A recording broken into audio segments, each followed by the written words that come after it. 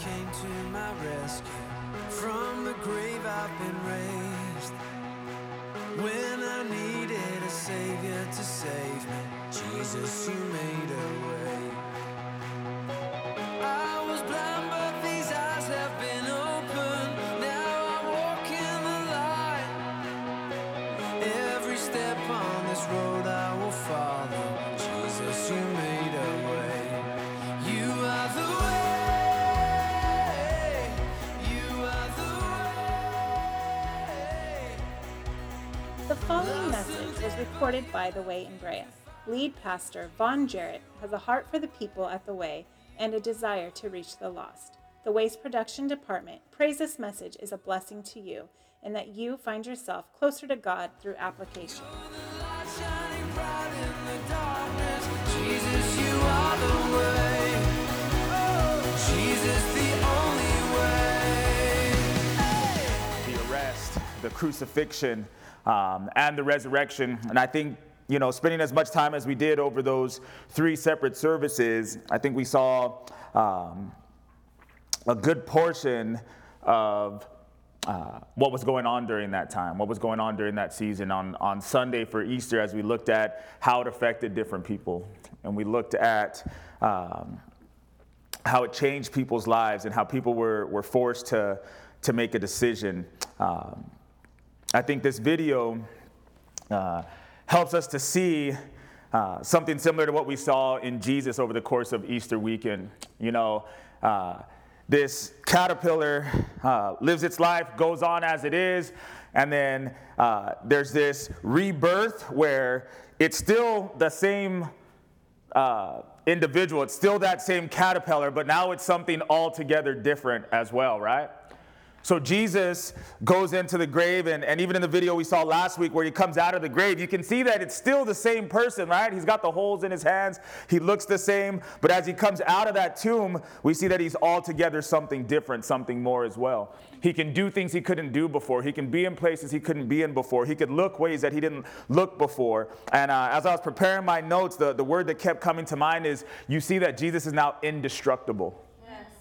Imagine that, right? Like, you were able to hurt him, harm him, pierce him, crucify him, but you could tell before he even encounters anybody else that he's now indestructible. There's nothing you can do to him. There's no way that you can hurt him. This is what the life of a born-again Christian should look like. You look the same, right? You've got the same name. People recognize you maybe.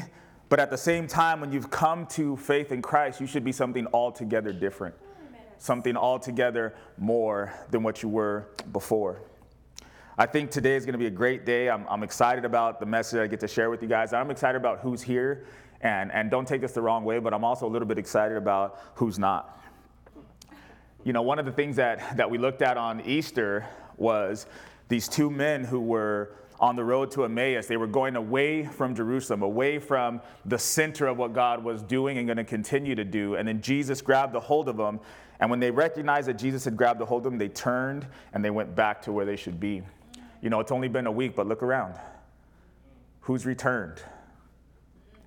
I had a coworker give me a new term for this. It was before Easter, but he called them CEOs. And he said, that's Christmas and Easter only. And I know, I've heard of those who only go to church on Christmas and Easter, but CEOs is the perfect title, isn't it? See, when you're becoming something altogether different like you saw in the video, as I was watching it this time, obviously I've seen it a couple times preparing for today's message, but as I was watching it this time, I recognized how ugly of a process it is to go from being a caterpillar to a butterfly. That's not pretty. It's actually a little bit grotesque. It's a little bit upsetting. You know what I mean? It was ugly to begin with, and then that process of cocooning itself and coming out of that's ugly. I think the same is true for us. What Jesus went through was ugly, but how beautiful when he came out the other end of it. For you as a believer, this isn't a one-service thing. This isn't a come to church and raise a hand thing. There's actually an ugly process of going from what you used to be to what you're called to be. 1 Corinthians 15:46 says this: the spiritual is not first, but the natural is, and afterward the spiritual. The first man was of the earth, made of dust, and the second man is the Lord from heaven. As was the man of dust, so also are those who are made of dust. And as is the heavenly man, so also are those who are heavenly. And as we have borne the image of the man of dust, we shall also bear the image of the heavenly man. Now this I say, brethren, that flesh and blood cannot inherit the kingdom of God, nor does corruption inherit incorruption. Behold, I tell you a mystery. We shall not all sleep, but we shall all be changed. In a moment, in a twinkling of an eye, at the last trumpet. For the trumpet will sound, and the dead will be raised incorruptible. We shall be changed. For this corruptible must put on incorruption, and this mortal must put on immortality. So when this corruptible has put on incorruption, and this mortal has put on immortality, then shall be brought to pass the saying that is written, death is swallowed up in victory. Let's pray. Lord, we thank you for change. We thank you for transformation, Lord. We thank you that the natural comes first. We're naturally like Adam. We are naturally like Eve. But after that comes the spiritual, Lord. When we've been born again, when we've gone through that change and that transformation, that process that can be very, very ugly, Lord. We thank you that then comes the spiritual. Then we become like the heavenly man. Then we become indestructible, Lord. We put off this immortality, Lord, we put off this mortality and take on immortality, Lord. We put off this corruptible and take on incorruptibility, Lord God. These are not just nice sayings, Lord. These are not just theories, Lord. This is a reality that I hope and pray this morning that our eyes would be open to, Lord. That our hearts would be open to, Lord God. That we would turn, as we've been walking maybe this week, away from Jerusalem, Lord God. Getting further and further away from the crucifixion, Lord God. I pray that we would turn and head back, Lord. That we'd be in the center of what you're doing this morning, God. That we wouldn't see the crucifixion and resurrection as the end, Lord, but truly just the beginning of our new life, Lord. I pray that we would see ourselves the way that you see us this morning, Lord God. We pray for our brothers and sisters who aren't here, Lord God. Oh, but we rejoice, Lord, and we're so grateful for those who are, Lord. Would you meet us here? Would you minister to us, Lord? Would you further reveal yourself to us, Lord God? We love you this morning, and we thank you. Have your way. In Jesus' name, amen. Amen. So we've been on a journey, a long series through the book of Matthew. I think it's been at least 3-4 months that we've been going through it, and hopefully you guys have been kind of paying attention to that even through our Easter season, it's been leading up through Matthew to get to where we were, and then today we actually finish our series, The King and the Cross. We finished Matthew today, and it's been beautiful. It's been great to do this, the cross and the crown. So I want to pick up where we left off on Easter, which was the risen Lord has been appearing to the disciples. He's been appearing to certain women. The scriptures say that hundreds actually saw him during this time period. So I want to pick up right there. Luke, who wrote the Gospel of Luke, also wrote the book of Acts. And this is what he says in Acts chapter 1. He's writing down a testimony to a man named Theophilus. And he says, "The former account I made, O Theophilus, of all that Jesus began both to do and teach." Say began. Began. That means it's not over, right? Right.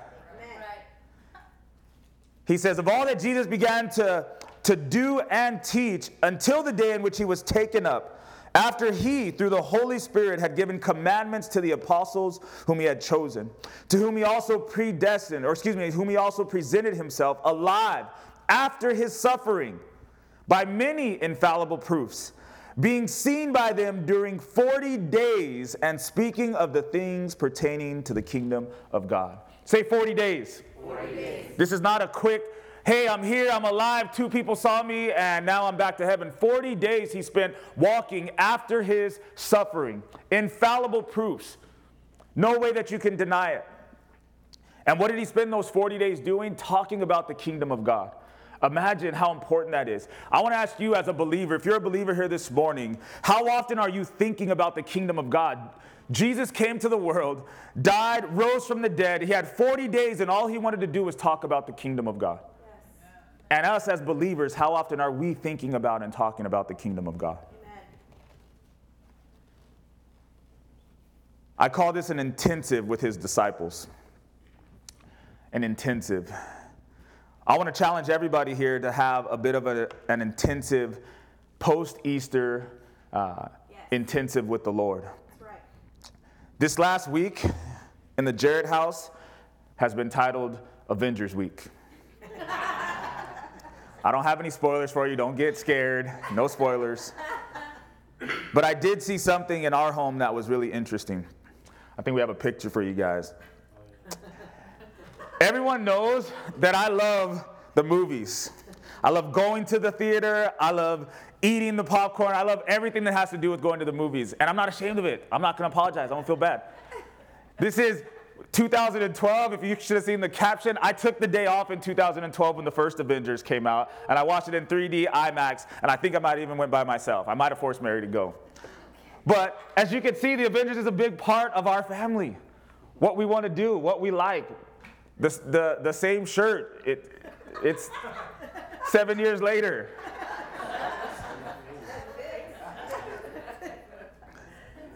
It stretched out a little bit because I've grown and shrank during those 7 years. So I say that it's Avengers Week, not just because Avengers was coming out, but what we did this week, my kids aren't allowed to watch TV during the week. We watched the other 3 Avengers movies this week after school when they got home. Dad was there. We watched these movies in preparation for Endgame, right? Then this week, the Lord blessed me, I believe with all my heart, because I had to work a couple nights. So I was like, hey, I'm not going into work on Thursday or Friday so that I can go see it in the morning before everybody else is all packed at the theater on Friday. And then I took it a step further. I helped my kids ditch school, all 3 of them. And we went at 8:50 in the morning. We watched it in 3D and paid extra money to go see this movie because it's Avengers Week. Now here's the key. We go watch it on Friday morning, and when it's done, what we decided to do, we had already watched all the 3 Avengers movies leading up to it, but we went home on Friday afternoon and Saturday, and we watched all kinds of other Marvel movies that helped us understand Endgame even better. So why? We did all that. We changed work schedules, took the kids out of school, set aside all the time that it took to watch all those movies because, like I said before, I love the movies. And I love the Avengers. And I thought to myself, how many of us love Jesus? How many of us took time to prepare in advance for Easter? How many of us were willing to change work schedules, change school schedules, spend money, spend time, and then afterwards, how many of us have gone back this week and looked at other things that can help you understand Easter better? See, I understand in my life that there's a lot of things that I do like I did for Avengers Week. But there's nothing in my life that I do that more often than I do with the Lord. I prepare to be with him. I go back after I've been with him to understand it better. Amen. And that should be the testimony of every Christian. We all have a thing. I hope you have a thing. I tell my wife, I tell everybody, have a thing. But it needs to be secondary to this thing. If I can get up and do all that for Avengers, there should never be an excuse about doing all that for my Lord and Savior. That's right. Amen. There should never be an excuse for 4 or 5 people to show up to a prayer service. There should never be an excuse for people to say that they can't give. Yes, you can. You just have to be in love. Amen. Amen. So I think Jesus wants us to do the same thing with Easter, have a post-resurrection intensive. There's more that he wants to talk about. He did 40 days after he resurrected the first time, and it was a powerful 40 days. What have the first 7 days after Easter been like for you? Has it felt like Jesus is resurrected and giving you this intensive 40 days? If not, it's not because he doesn't want to. Matthew 27:50 says, Jesus cried out, he's on the cross, cried out again with a loud voice, and he yielded up his spirit. Then behold, the veil of the temple was torn in two from top to bottom. The earth quaked, the rocks were split, and the graves were opened, and many bodies of the saints who had fallen asleep were raised. Coming out of the graves after his resurrection, they went into the holy city and appeared to many. See, we love the resurrection, and it's amazing what happened on Easter, but actually what happened after the resurrection is amazing too. Amen. Rocks are being split. The temple veil is being torn. Literally, dead bodies of believers are being raised and awakened and then walking into the city where people can see them. There's power after the resurrection. I have a feeling that there's a lot of saints who are asleep that should be awake now after Easter. The reports I got this week from the life groups, usually I have to call and check on groups. They're calling me this week. You should have been there. You should have heard this. It was amazing. We were talking about this, talking about that. People are crying. People are coming up to me at prayer, grabbing my shoulders. You got to listen to what happened. Amen. Young people are asking to be baptized like we heard. Amen. Young people were giving their lives to the Lord this weekend. Yes, amen. Man, I hope we're not sleeping. During the disciples' 40-day post-resurrection intensive, this moment, Acts chapter 1, verse 2 says that Jesus gave commandments to the apostles whom he had chosen. This is another effect that we didn't talk about last Sunday during Easter of the resurrection. One of the effects that we didn't talk about is the disciples went from being just disciples to something altogether different and altogether more. They became apostles after the resurrection. Amen. They didn't stop being disciples. They became disciples and apostles, just like that caterpillar, right? The title of the message today is The King's Commission. They were commissioned, and that's what made them go from being disciples to becoming apostles. The King's Commission. Let me give you the definition of commission. A commission is the act of committing or entrusting a person or a group with supervisory power and authority for a particular action or function. That's what it means to be commissioned. The act of committing or entrusting a person or group with supervisory power or authority for a particular action or function. Let me give you the definition of an apostle. An apostle is one who is sent with a message. So think about that. Commissioned as apostles, it's the King's Commission. They've been given power and authority in a supervisory capacity to take a message somewhere. Drawing back to this 40-day intensive, they had 3 years and then they had a 40-day intensive training with Jesus. And all of his focus during this intensive is on the kingdom. Why? He says, listen, I'm going to commission you and empower you and give you authority and supervisory capacity. But what matters most as apostles is that you understand the message that you're supposed to give. I'm going to spend 40 days making sure that you understand the message. I've realized that there's a lot of Christians who believe in the Lord and feel like they've been sent from God to go out and share the message, but actually haven't fully come to understand the message yet. Right after the resurrection, there's 2 messages that are coming from the empty tomb. I really want you guys to get this morning. You have the crucifixion, you have the death of Christ, you have him going into the tomb, then you have the resurrection, and from that tomb, from that resurrection, there's 2 messages that go out to the world. There's one that denies the resurrection and one that proclaims it. Let's look at the one that denies the resurrection first. Matthew chapter 28, verse 11. It says that now while they were going, behold, some of the guard came into the city and reported to the chief priest all the things that had happened. This is after the resurrection. Rock moved. Jesus is resurrected, right? When they had assembled with the elders and consulted together, they gave a large sum of money to the soldiers, saying, tell them his disciples came at night and stole him away while we slept. And if this comes to the governor's ears, we will appease him and make you secure. So they took the money and did as they were instructed, and this saying is commonly reported among the Jews until this day. So there's a message of denial of resurrection. These are Roman soldiers who know that they will be killed if they fell asleep on the job. So they go, instead of going back to the governor, going back to Rome, they go to the chief priests and elders of the Jews and say, hey, this is what happened. You guys got to help us. They give them a bunch of money and they say, listen, if it gets back to Pilate, if it gets back to the governor, we'll protect you. Even though you're Roman, the Jews will protect you, because we cannot let the word get out that he's resurrected. We need you to deny it. The message of denial, think about this for a second, church.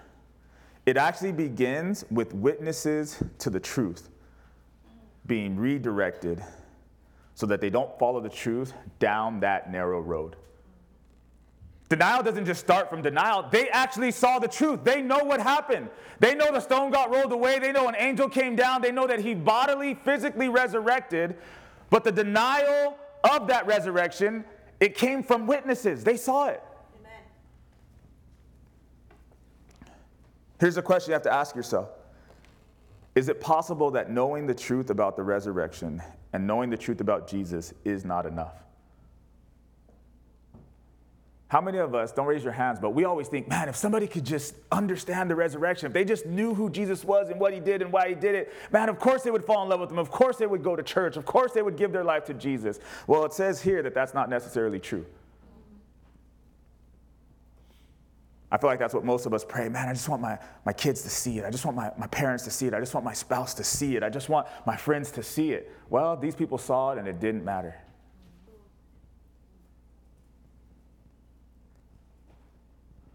Romans 1:18 says, the wrath of God is revealed from heaven against all ungodliness and unrighteousness of men who suppress the truth in unrighteousness. Because what may be known of God is manifest in them. For God has shown it to them. For since the creation of the world, his invisible attributes are clearly seen, being understood by the things that are made, even his eternal power and Godhead, so that they are without excuse. Because although they knew God, they did not glorify him as God, nor were they thankful, but they became futile in their own thoughts, and their foolish hearts were darkened. He says, I show it to them. They go outside and see the sun and the moon and the stars. They see caterpillars turn into butterflies. They know who I am and they know that I exist, but they suppress the truth. Think about these soldiers that walked away from the tomb. They knew the truth, and what did they do? They suppressed it. They acted as if they didn't know the truth. God says that that's the actual problem. Even though they know God, they don't glorify him as God.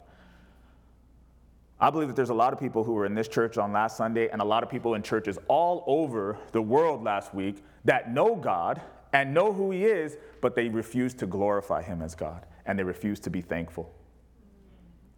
That's what my Bible is telling me. That's why he's saying, you need a post-resurrection intensive. Yes. You don't need one day at the tomb. You need somebody to track you down the next day and bring you back to Jerusalem. Amen. So this is what happened to those first deniers and suppressors of the truth. They left the tomb with a message. And then their denial is perpetuated or continued by those who didn't actually witness the resurrection, right? They come to the chief priests and the elders. They didn't see the resurrection. But now they take this denial. They say, hey, you guys, we don't want you to believe it. We don't want you to preach it. We don't want you to tell anybody. Say that they took his body while you were sleeping. And then they take that message and they perpetuate it. They continue to deny, continue to deny, continue to deny. They didn't see it and they're not seeking it. They're not seeking Jesus. Think about that for a second. Somebody comes and says, we saw him resurrect. And they say, listen, we need you to deny it. And what we're going to do is deny it without even seeking to see if it's true. We're not going to go looking for him. We don't want to know if he actually rose. We're just going to perpetuate denial. Man, if you could see the world that you and I live in, you would see that this isn't just 2,000 years ago in Jerusalem. This is outside right now. This is the job that you're going to go to tomorrow. This is the school that your kids go to. People who aren't looking for Jesus and don't want to know the truth about the resurrection are actually perpetuating the denial. They're not neutral. They're continuing the story. You guys know how we are here. This isn't a pointing of the fingers. We all used to be one of them, perpetuating the denial. Verse 13 says, the elders and the chief priests told the Roman soldiers who fled, they came looking for help to them. They're like, you guys should know about this stuff. You're the Jews. They came looking for them, and this is what they said. Tell them his disciples came at night and stole him away while he slept. Compelling them, don't go down this road, go down another road. Take a road that's more suitable for you.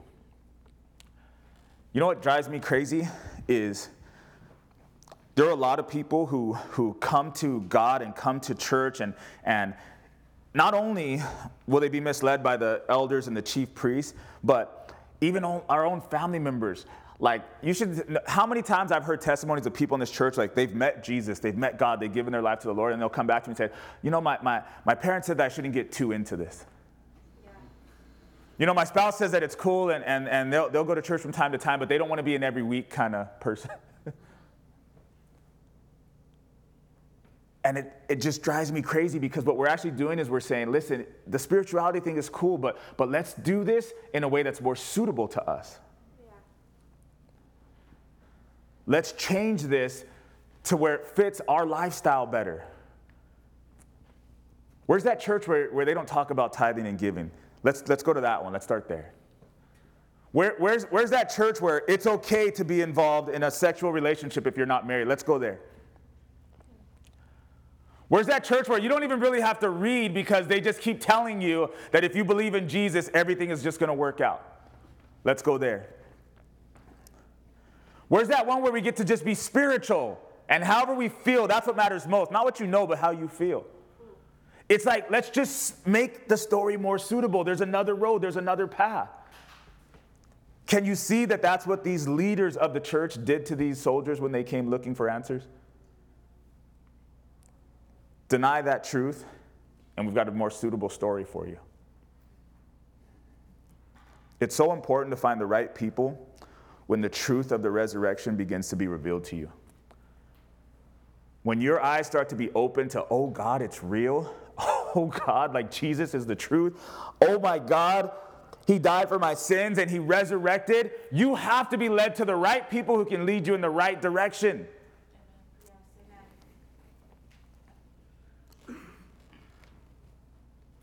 There's a poet that I like, and he said, I didn't lose my faith, I just misplaced it. And what he was trying to say was, I didn't lose faith in Jesus, I've just been being led down the wrong path by the people I put my faith in. Here I am 10 years into my salvation, 20 years into my salvation, and I'm realizing I haven't lost faith. That's not why I'm in this dark place, or in this sad place, or in this place where I don't feel the presence of God. It's not because I lost my faith. It's because I actually put it into somebody who led me down the wrong path and told me that there was a more suitable story for me.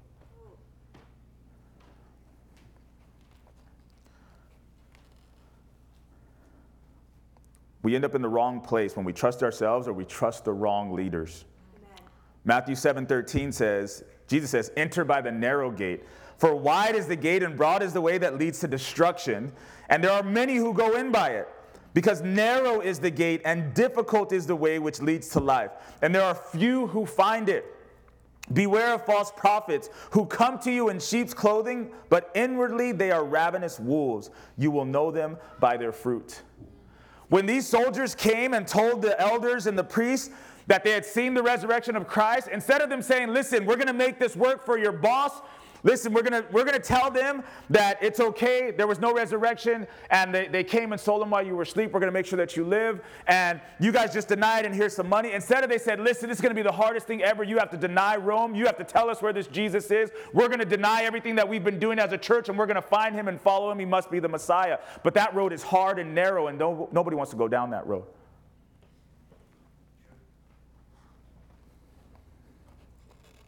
You have to find apostles who have been sent by the Lord with a clear message that leads us further in the right direction. It says you'll know them by their fruits.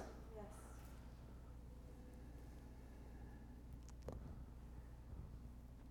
Let's look at the second message that came from the tomb. This group proclaimed the resurrection instead of denying it. Matthew 28, from verse 15, the soldiers took the money and did as they were instructed, and this saying's commonly reported among the Jews until this day. Then the 11 disciples went away into Galilee to the mountain which Jesus had appointed for them. When they saw him, they worshiped him, but some doubted. And Jesus came and spoke to them, saying, all authority has been given to me in heaven and on earth. Go therefore and make disciples of all the nations, baptizing them in the name of the Father and of the Son and of the Holy Spirit, teaching them to observe all things that I've commanded you. And lo, I am with you always, even to the end of the age. Amen. Verse 17 says that they saw him and they worshiped him. We know from reading through the Gospels that Peter and John came to the tomb, and they didn't see his body, but they saw the grave clothes there. And then it says that one by one, Jesus revealed himself to all of the disciples. They actually saw him and worshiped him. Amen. I believe one of the fruits of a true disciple, a true apostle, or a true prophet is one who has seen and one who worships Jesus. You want somebody to lead you? You want to make sure you don't go down the wrong path. You don't go down the wide road. You don't find yourself being led by a wolf in sheep's clothing. Ask them, have you seen Jesus? Yes. And then you watch them. Do they worship Jesus? Yes. If you ain't giving, don't tell me that you're going to lead me to the Lord. If you ain't singing, don't tell me that you know how to worship him. If you're not reading, you can't lead me anywhere. Amen. There are a lot of people who can talk a good game about Jesus, but you know in your heart they've never met him. There are people right now, you can pick your favorite star and they can give you all the facts. But you know what you can ask them? Have you ever met her?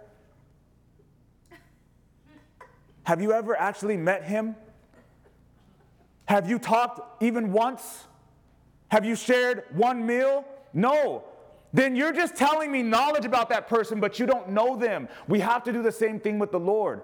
You should be able to look at somebody and listen to the way they talk. Is this theory or reality? Have you actually met him? Come on. Amen.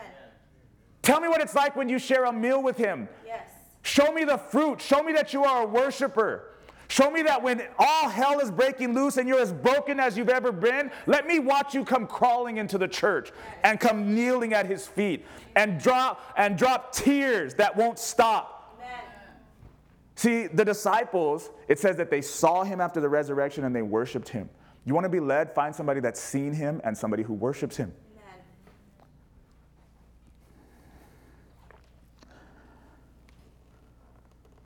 Here's the commissioning. Title of the message is not Find an Apostle. Title of the message is The King's Commission.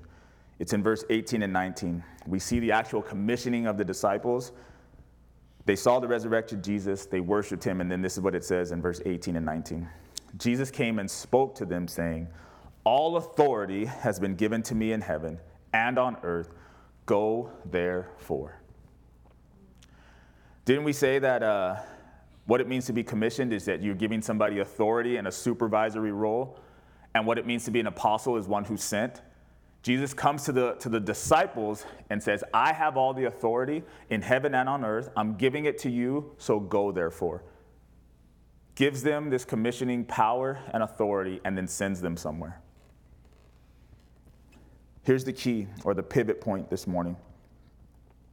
The first group that left the tomb, these soldiers, are focused on how to deny the resurrection. The second group is actually receiving a message that goes beyond the resurrection. The soldiers come out, and they've got to figure out how to deny the resurrection. But the commissioning of the apostles is not how to proclaim the resurrection. It's about a message that goes beyond the resurrection. It's the work of God to reveal the truth about the resurrection. When you realize this as a believer who wants to see other people get saved, that it's not your job to make Jesus real to them. It's not your job to prove the resurrection to them. That's God's job. I'm so happy it's his job because I've tried. I'm not good at it. You ever just want to choke somebody like, it's real?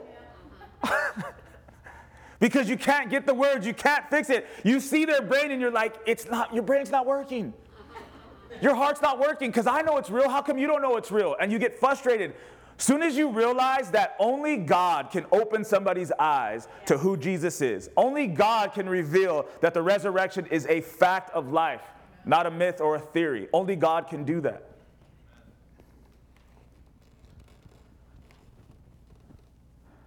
When you let God do his work of revealing that truth, we can focus on the responsibility of being a commissioned messenger that's supposed to direct people into the knowledge of the kingdom of God. See, that 40-day intensive, he was like, listen, I'm going to commission you, I'm going to send you out, and I'm going to tell you about the kingdom of God because that's the message I need you to go out and preach. And I need you to know it. How many of us are going out with the message of the kingdom of God? Maybe we have the wrong message. And that's why we're not bearing as much fruit as we would like to be. The gospel is extremely important. Without it, without the gospel, the door to God remains closed. But once that seed, say seed. Seed. Say seed. Seed. Once that seed of the fall, the virgin birth, sacrificial and substitutionary death of Jesus, bodily resurrection, and the ascension has been planted, we do not need to replant it over and over and over again. That's the gospel, okay? There's a fall, then there is the arrival of the Messiah, there's his death and resurrection, his virgin birth, his death, his resurrection, his ascension. That's the gospel. But once that seed has been planted, we don't need to just keep planting that. Keep calling your cousin over and over again, plant the same seed. Keep telling your kids over and over again, same seed. Keep telling your friends over and over again, same seed. It's already been planted. Amen. Jesus says, listen, I got another message that I need you to actually be preaching. Yes. Hebrews 6:1 puts it like this. Therefore, leaving the discussion of the elementary principles of Christ, let us go on to perfection, not laying again the foundation of repentance from dead works, faith toward God, the doctrine of baptisms, laying on of hands, resurrection of the dead, and of eternal judgment. God appears to be saying, listen, that seed of the gospel, nothing happens without it, but once you've got it, move on. Yes. Amen. Post-resurrection is what we need to be talking about. I have a message that I need you to get out. And it's not just the gospel.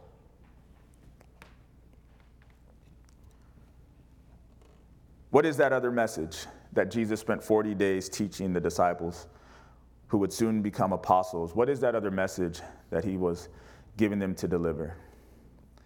Matthew 28, let's read it again, verse 18. Let's see what that message really is. Jesus came and spoke to them saying, all authority has been given to me in heaven and on earth. Go therefore and make disciples of all the nations, baptizing them in the name of the Father and of the Son and of the Holy Spirit, teaching them to observe all things that I have commanded you, and lo, I am with you always, even to the end of the age. Amen. Man, did we get the right message?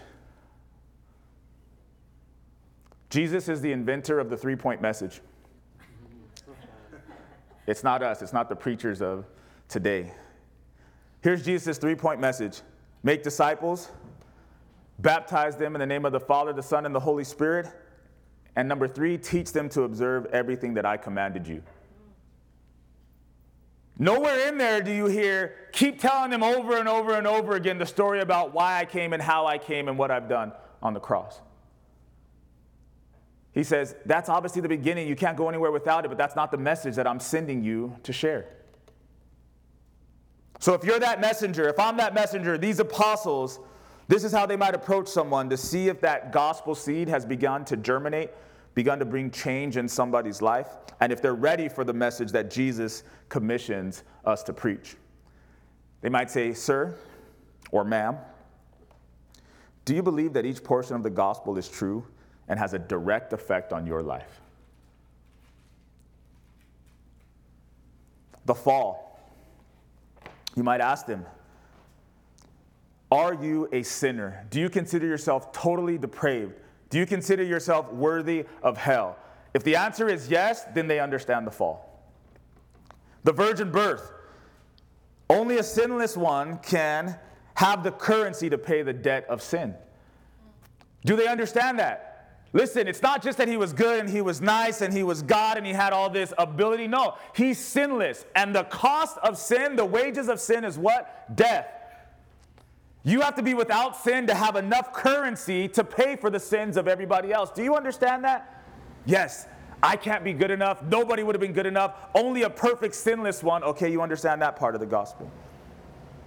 The sacrificial and substitutionary death of Jesus. Sir, ma'am, do you understand that God in his mercy and grace has allowed that sinless one, Jesus, to take all of his righteousness and put it in your bank account? And he said, I'll take all of your sinfulness and you can put it in Jesus' bank account. Do you understand that only God could think of that? And that's the only way for this thing called Christianity to work? Yes, I get that. I understand it. Okay, this gospel seed is germinating. The bodily resurrection. If you believe in that sacrificial and substitutionary death, there has to be confirmation that it's actually true. And you know what that confirmation is? The resurrection. When Jesus comes out of the grave, it's God's stamp saying the debt has been paid, death has been conquered, you are victorious. Not only is he victorious coming out of the grave, but that means that he took your sins and you are now sinless. Do you understand that that's what the resurrection is about? If they understand that, okay, maybe this gospel seed really is germinating, gonna bear some fruit. And then the ascension. I love that Raymond mentioned it when he was up here. He said, my God has gone back to prepare a place for me. When people are coming and they're coming into the church, we should be telling them, he's not here. He's not here. Why'd you come? I came looking for Jesus. Well, he ain't here. Why? Because he's gone to prepare a place for us. He ascended. This is just part of the story. It's not the end of the story. We don't come in here looking for a dead Jesus that we're going to feel somehow. No, he's alive and well and preparing a place for us for all of eternity. He created the world in 6 days, rested on the 7th. He's been gone for 2,000 years preparing heaven for us. Imagine what it's going to be like. Amen. Do you believe that? Do you understand that? Okay, well then this gospel seed is taking root. Why would we then keep telling them about the gospel? Jesus is like, that's not the message I want you to tell them. If that seed is firmly planted and being watered, it's going to germinate, it's going to bear some fruit. I have another message that I need you to go out and preach.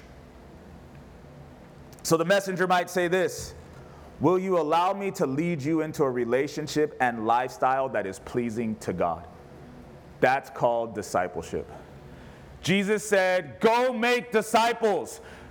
Will you allow me to make sure you come to church every Sunday? What is that? That's not discipleship. Discipleship is, listen, you were this ugly caterpillar. You understood the gospel and you became a butterfly, but you don't know how to fly. You don't know how to change your diet. You don't know how to live in a way and in a place that is pleasing to your Creator. And God's not going to wait for you to learn that. What he's going to do is get somebody to tell you from today, don't do that, stop, don't do that, stop, start doing this, go here, go there. Why? Because we can walk together and you will be pleasing to God. Before it's within you, you can be taught how to be pleasing to God. Amen. Become a disciple of Christ. Jesus said, go and make disciples, not go and make church attenders. So you ask, will you allow me to lead you into a relationship and lifestyle that is pleasing to God? That's discipleship. Then you ask him, will you identify with and fully surrender your life to the one who has identified with you and fully surrendered his life for you? That's called baptism. Not, hey, can we have a service and can we hit the beach or can we have the water here and dunk you? No, what we're actually asking is, will you fully identify with Jesus?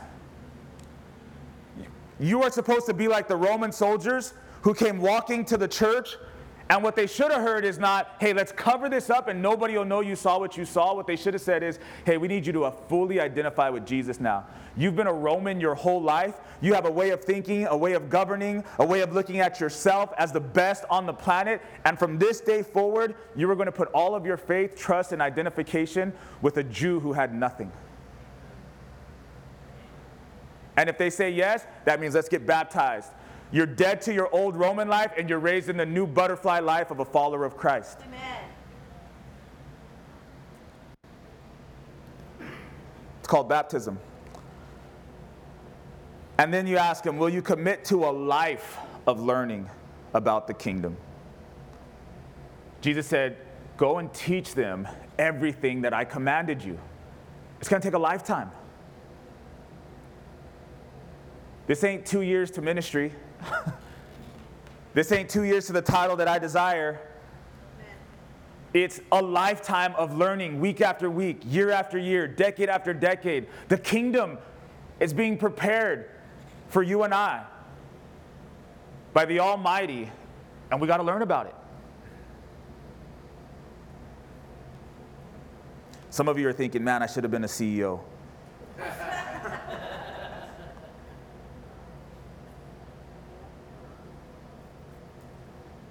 I'm going to bring this down. Let's look at the other two gospel records of the King's Commission. Maybe you don't believe me yet. I want to see what Mark and Luke have to say. We know what Matthew has to say. Mark chapter 16, verse 15. Jesus said to them, go into all the world, preach the gospel to every creature, and he who believes and is baptized will be saved. But he who does not believe will be condemned. And these signs will follow those who believe. In my name they will cast out demons. They will speak with new tongues. They will take up serpents, and if they drink anything deadly, it will by no means hurt them. They'll lay hands on the sick, and they will recover. So then after the Lord had spoken to them, he was received up into heaven and sat down at the right hand of God. And they went out and preached everywhere, the Lord working with them and confirming the word through the accompanying signs. Amen. They say that Mark is written to the Romans, and it's like straight to the point, and he doesn't spend a lot of time giving you all kinds of background and details. The other Gospels, it takes 40 days and all this stuff, and this says he gives them this commissioning, and then he heads to heaven. Mark tells us that Jesus tells his apostles what to look for in the lives of true believers. Stay with me this morning. Jesus says to the apostles that he's sending out with this message, he says, those who believe will cast out demons, speak with new tongues, take up serpents. If they drink anything deadly, it will by no means hurt them, and they will lay hands on the sick, and the sick will recover. He doesn't say, apostles, this is what you are going to do. He says, apostles, if you want to know if somebody really believes, this is what you will see in their life. Every single believer. Amen. The church needs to stop lying to us. It's not for special people. It's not for anointed people. It's not for pastors, preachers, worship leaders, Amen. Elders. It's for every single person. Jesus said, this is what you will see in their life. And we don't see it because people are preaching the wrong message.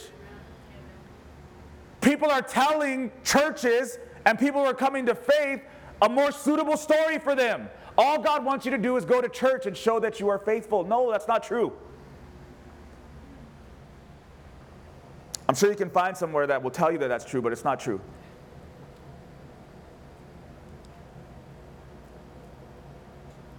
You, say me. Me. You should cast out demons. Yes. What does that mean? Does that mean you should go to school tomorrow, go to work tomorrow, and you see somebody that don't look right, you just run up on them and No, that's not what it means. What it means is you are unsaved, which means you are under the power and the authority of Satan. You are demon-possessed and antichrist, just like I was before I came to faith. And I'm going to do whatever it takes to lead you to the Lord, and that demon will be cast out of you. Amen. It's not strange and weird. It's going from being a caterpillar to a butterfly. Something has to happen. Something has to be added and something has to be removed. Every single believer, not just pastors preaching the gospel, you lead your kids to faith.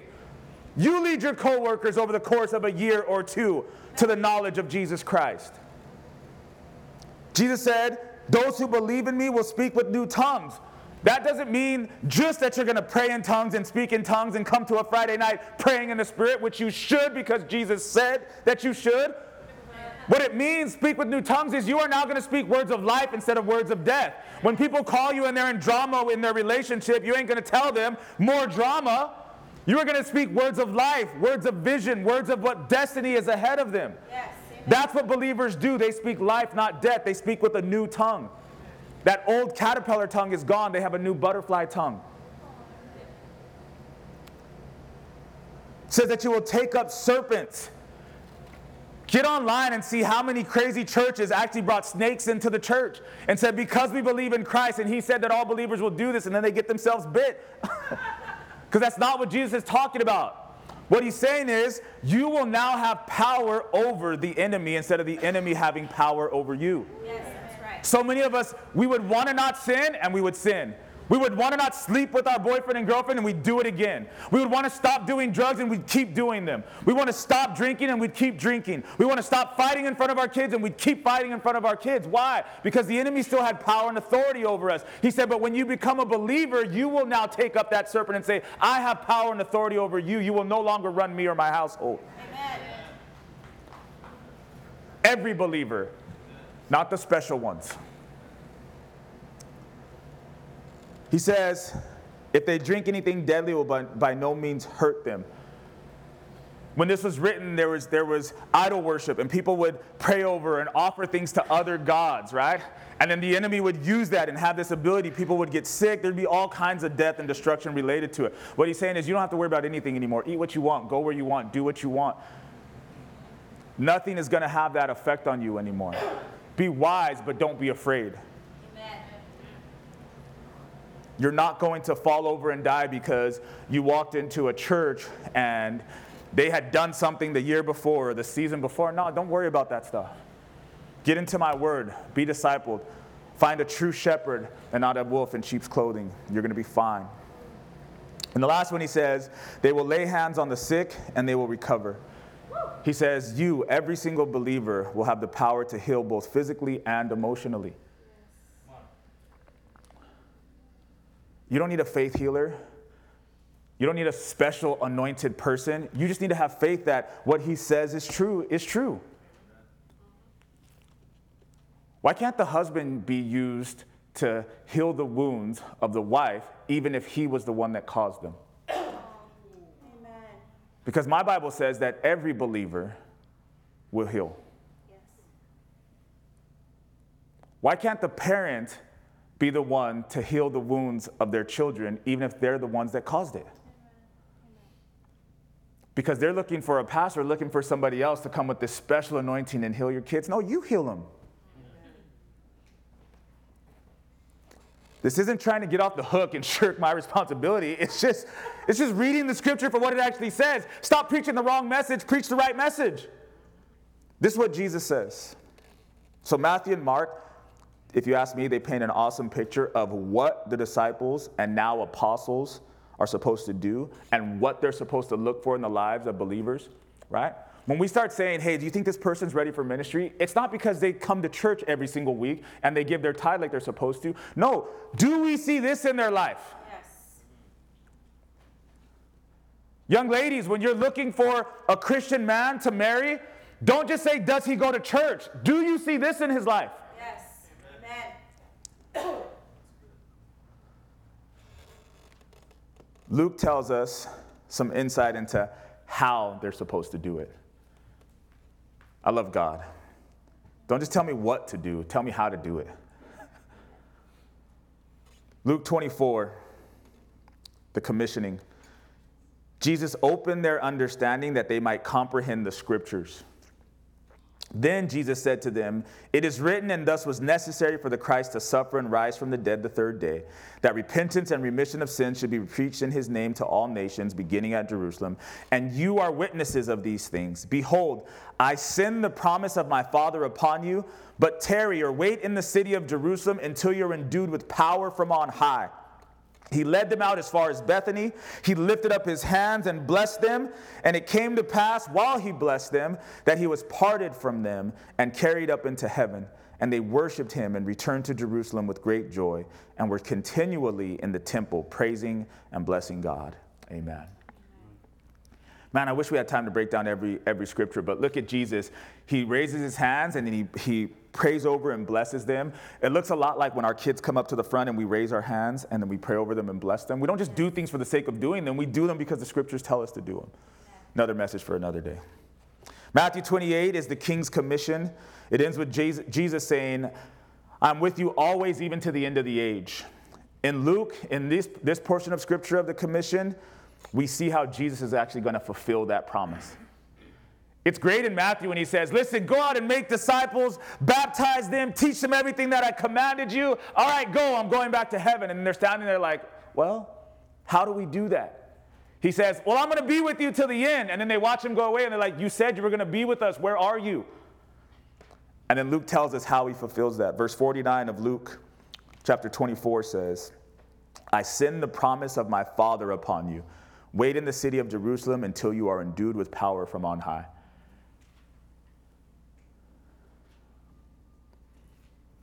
Jesus is with his messengers through the sending, receiving, and filling of the Holy Spirit. That's how he keeps his promise. He says, listen, I've got a message. It's not going to be an easy one. Don't sugarcoat it. Preach it. Don't preach the old message. It's an important one, but it's already been preached. I have a new message, and I'm going to be with you, and here's how I'm going to be with you. I'm going to send my Spirit. You better receive him and be filled with him and go out and preach. It's not a small thing, church. You may have heard this over and over again, especially in this church, but imagine the very first time that this word is going out into the world. God goes from being God Almighty, who wants to be with his people, but he has to have this temple system of separation because he's too good to be too close to them. Then there's a transition where Jesus comes into the world and everybody says, Emmanuel, God with us. So he's not just close, he's with the people.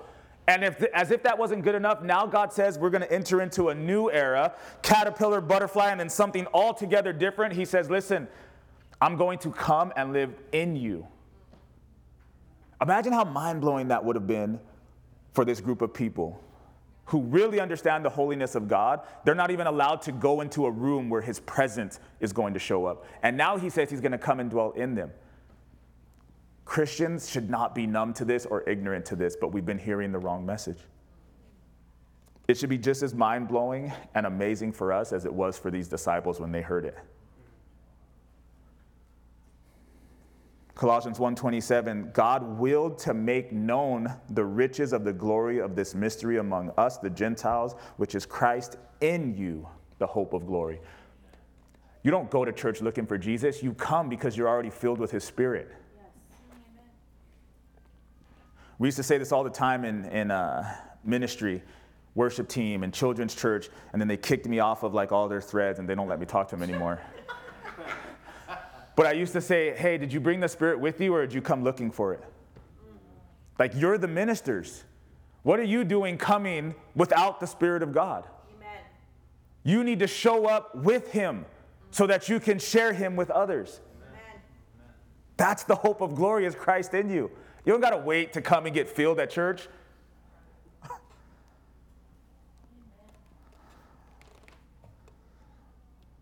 You guys look shocked. It's like a after Easter hangover, not intensive.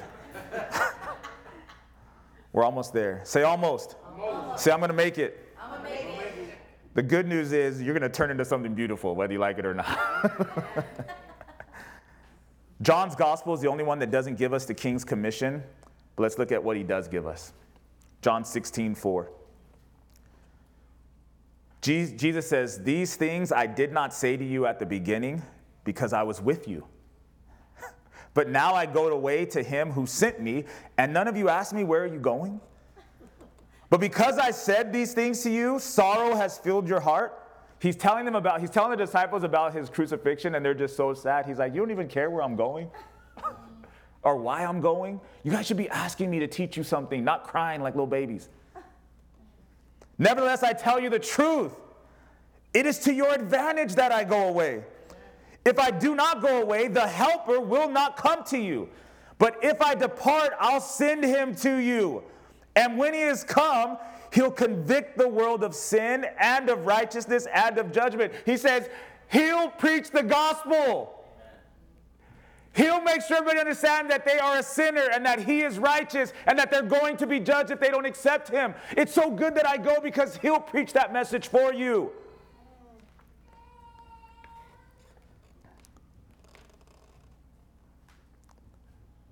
He says he'll preach of sin because they do not believe in me, of righteousness because I go to my Father and see you no more, and of judgment because the ruler of this world is judged.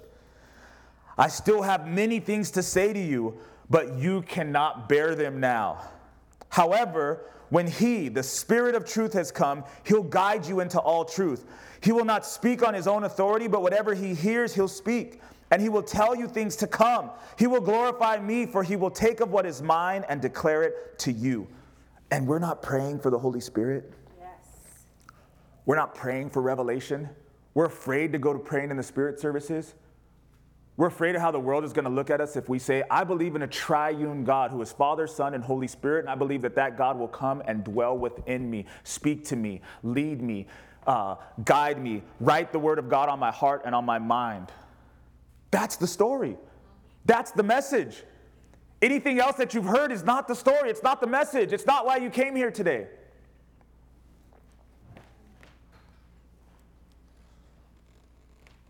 During the 40-day post-resurrection intensive, this is how Acts finishes that story. We're going to close. Acts 1:4, being assembled together with them, he commanded them not to depart from Jerusalem, but to wait for the promise of the Father, which he said, you've heard from me, John truly baptized with water, but you shall be baptized with the Holy Spirit not many days from now. Therefore, when they had come together, they asked him, saying, Lord, will you at this time restore the kingdom to Israel? And he said to them, it is not for you to know times or seasons which the Father has put in his own authority, but you shall receive power when the Holy Spirit has come upon you.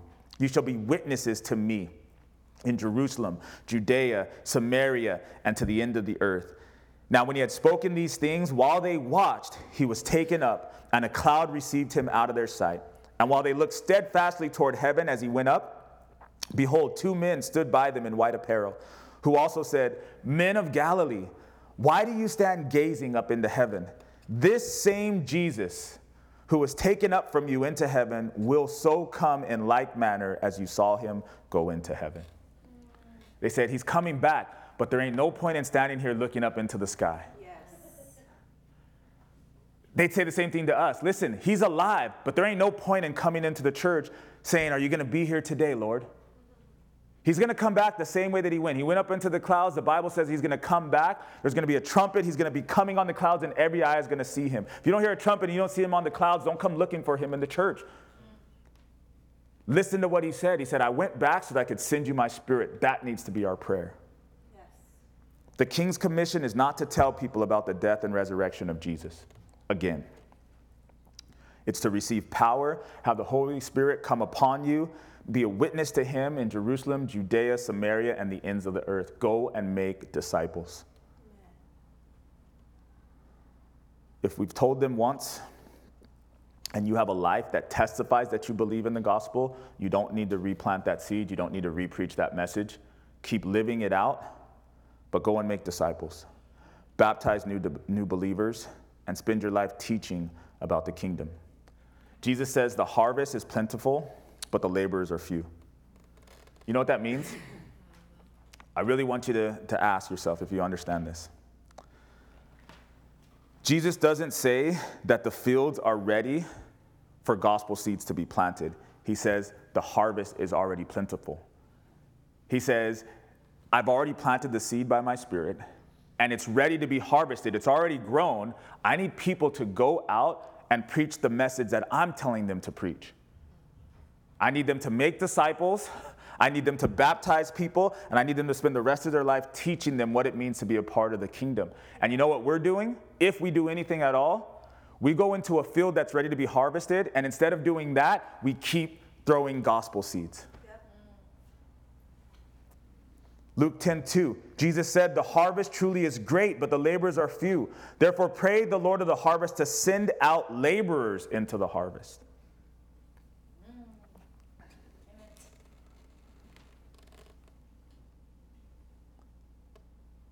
He says, stop telling them about the gospel and start discipling them. Yes, amen. Stop being patient with people when it comes to baptism just because you're afraid.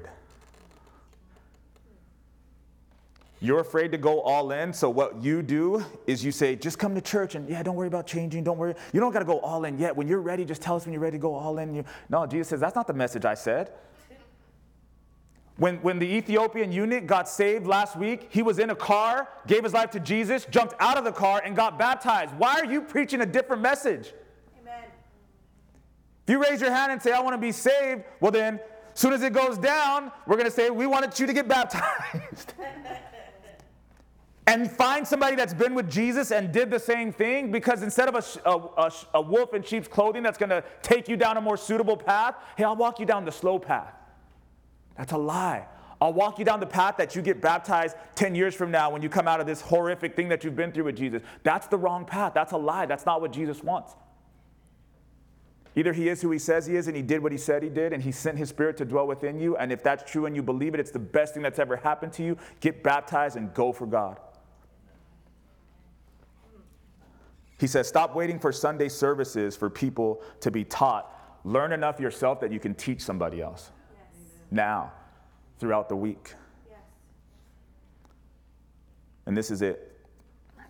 The King's Commission is to get to the people with the truth of the kingdom before those who will teach them to deny that truth send them down the wrong path. Two messages come out from the tomb, one of denial and one of proclamation. And those who deny are on the job, church. Yes. They're trying to get to us. They're trying to get to your friends. They're trying to get to your family. They're trying to get to your coworkers. And God said, I just need you to go out there and tell them the truth before these other ones get to them. Yes, amen. Isaiah, would you come?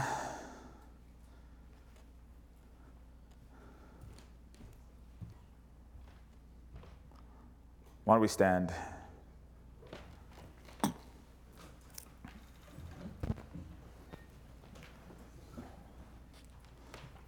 So this message is not a message of condemnation or terror or fear. To me, it's an exciting message of the real path. It's an exciting message about the truth. It's an exciting opportunity to go into a post-resurrection Sunday intensive with Jesus. I couldn't figure out why I was so excited after Easter. Of course, salvations are amazing. And of course, people wanting to get baptized is amazing because Jesus says, my spirit will write these things on your heart. You don't even have to preach the next week's message, but it's already being lived out last week, if that makes sense. But the reason I was so excited is I think a lot of us, we have these places that we want to get to. Like we want to get to Easter service. We want to get to that next birthday. We want to get to that marriage. We want to get to this place that we see. And my experience with the Lord has always been those mountaintop experiences are just a glimpse at what's ahead from there. I've been excited about after Easter because I believe that anybody who's willing and open to an intensive with the Lord, man, this next couple of weeks are potentially going to be the best of your life. You'll have stories to tell. You'll be able to talk to people about the Jesus that you've actually met and the one that you actually worship. Not the one you heard about at church or the one you remember from back in the day.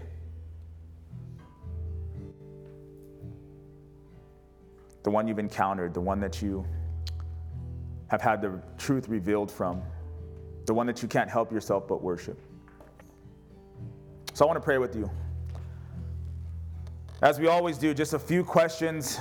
I believe that hearing is faith comes by hearing and hearing the word of God. It's just like the gospel. Without that, you don't really have anywhere to go. But after the gospel, you get the commission. And after hearing, you get to respond. If you're here, bow your heads, close your eyes for just a second.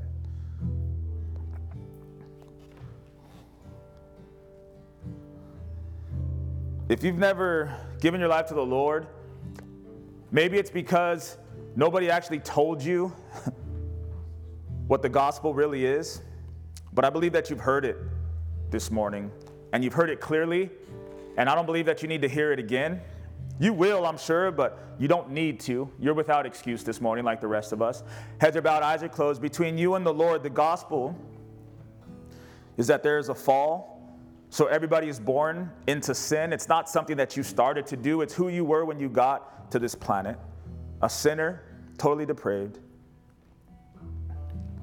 separated from God. And he sent his son to bring you back into relationship with him. He was sinless. He was perfect. He was God with us. He was born of a virgin. He did not have an earthly father because he has a heavenly father. He had an earthly mother because God promised that the Savior would come in the line of David, which he did through Mary. And he died on the cross, and he will give all of his righteousness to you and take all of your sin. The work is already done. All you have to do is accept it. He rose from the grave to prove that it's true. And he's ascended to the Father, and he's waiting for you. The only reason we're not there already is he says in his word that there's a whole bunch that still need to come to faith, and he's waiting for them because he loves them and he's patient. You are one of those ones he's waiting for. The rest of us are still here because he's waiting for you. If you've never actually said, I believe that, and I want to give my life to the one who gave his life for me, I want to give you a chance to do that right now. Between you and the Lord, heads are bowed, eyes are closed. If that's you, just raise your hand. The Lord knows, but I want to be able to see you and pray for you and pray with you. Is there anyone here this morning? Hallelujah, Lord.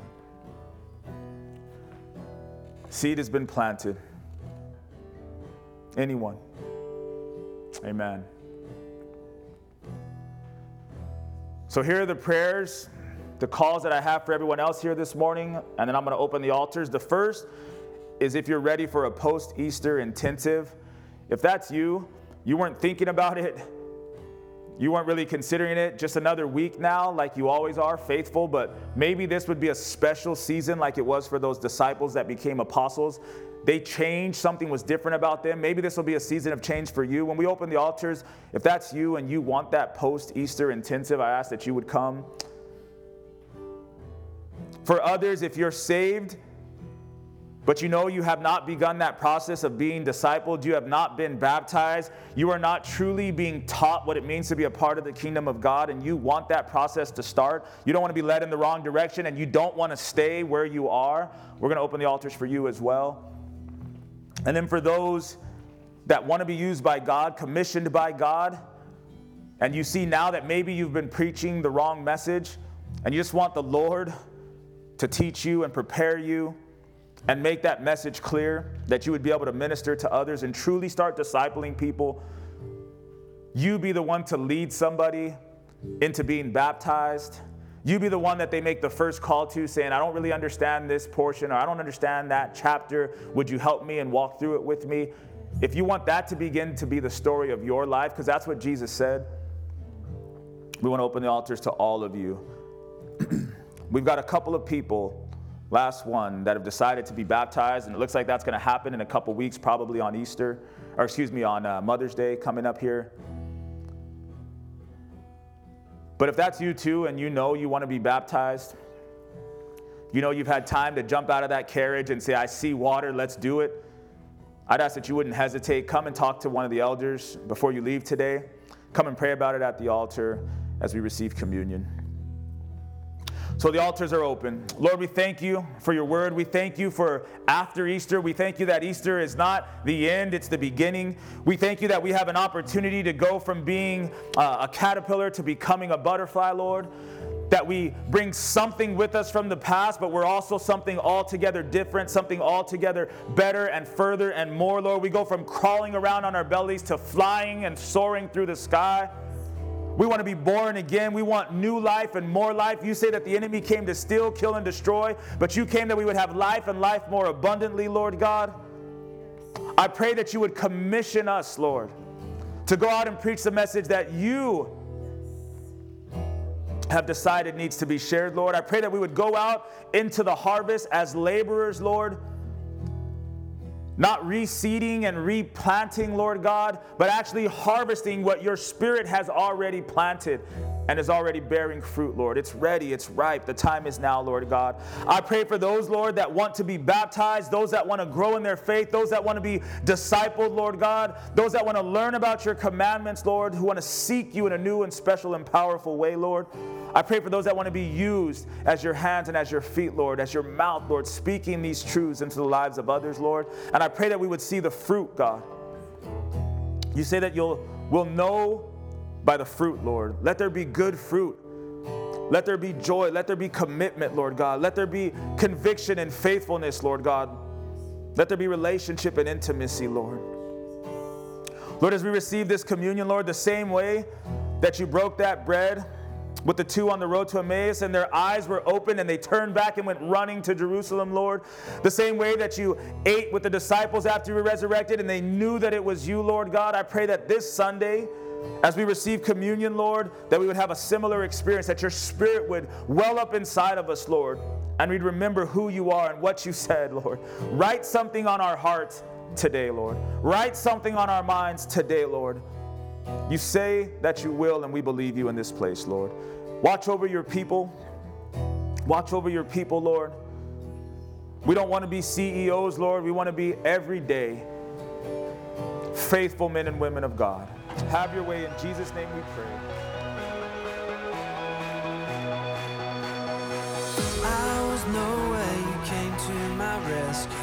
From the grave I've been raised. When I needed a savior to save me, Jesus, you made a way. I was blind, but these eyes have been opened. Now I walk in the light. Every step on this road I will follow. Jesus, you made a way. You are the way. You are the way. Thank you for listening. The Way would love you to visit our church at 451 West Lambert Road, Suite 204 in the city of Brea. Our service times are Sunday mornings at 10 a.m. and Wednesday nights at 7 p.m. For more information, please visit our website at www.thewaybrea.com, or you can download our church app by visiting your app store and searching The Way Brea. Be blessed.